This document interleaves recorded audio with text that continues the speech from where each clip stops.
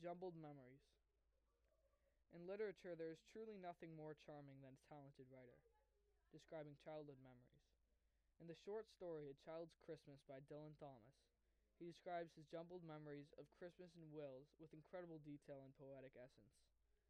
Thomas uses such advanced language and detail to describe such childish thoughts. The reader can't help but smile. Thomas uses perfect figurative language to describe his festive childhood memories. The style of writing perfectly shows the ways memories are jumbled and distorted, but still keep their childishness.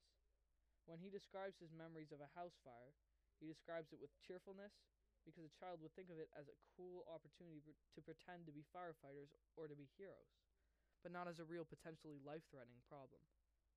"Call the fire brigade," cried Miss Prothero, as she beat the gong. They won't be there," said Mr. Prothero. "It's Christmas." There was no fire to be seen, only clouds of smoke, and Mr. Prothero standing in the middle of them, waving his slipper as though he were conducting.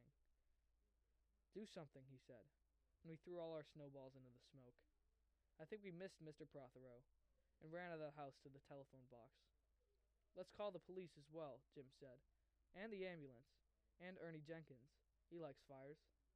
The two children did end up calling the police, but the dialogue in this excerpt is definitely funny. The way they talk about a wacky friend they have who likes fires before they even call the police is hard not to chuckle at. It truly is the perfect description of what little boys are like. This was one of the best pieces of writing I've ever heard. The detail and vocabulary was admirable.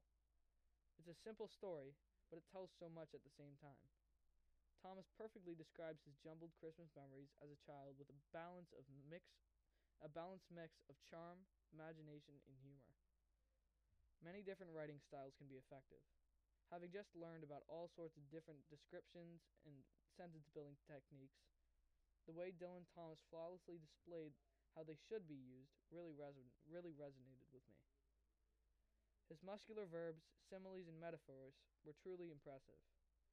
It is like no writing I've ever seen before. It's a beautifully written short story.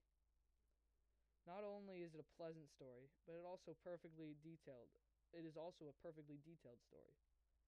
At the beginning of the story, as Thomas sets the theme of the story, he describes how he and his friend Jim used to throw snowballs at cats for fun. His use of metaphors, similes, and muscular verbs really enhances the memory. Patient, cold, and callous, our hands were wrapped in socks.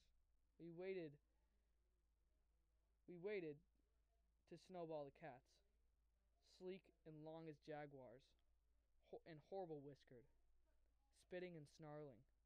They would slink and sidle over the white back garden walls, and the lynx-eyed hunters, Jim and I, fur-capped and moccasined trappers from Hudson Bay, off Mumbles Road, would hurl our deadly snowballs at the green of their eyes. The wise cats never appeared. He goes on for the rest of the story to have long, detailed sentences like this one. The sentences are so unique and full that no matter how long they are, they never sound like run-on sentences. Thomas has a unique style of writing that is entertaining and impressive. If given the opportunity, I would surely read more books and short stories by Dylan Thomas. The technique and detail that went into this piece of writing is impeccable. And Dylan Thomas is a truly talented writer who deserves to be read by all.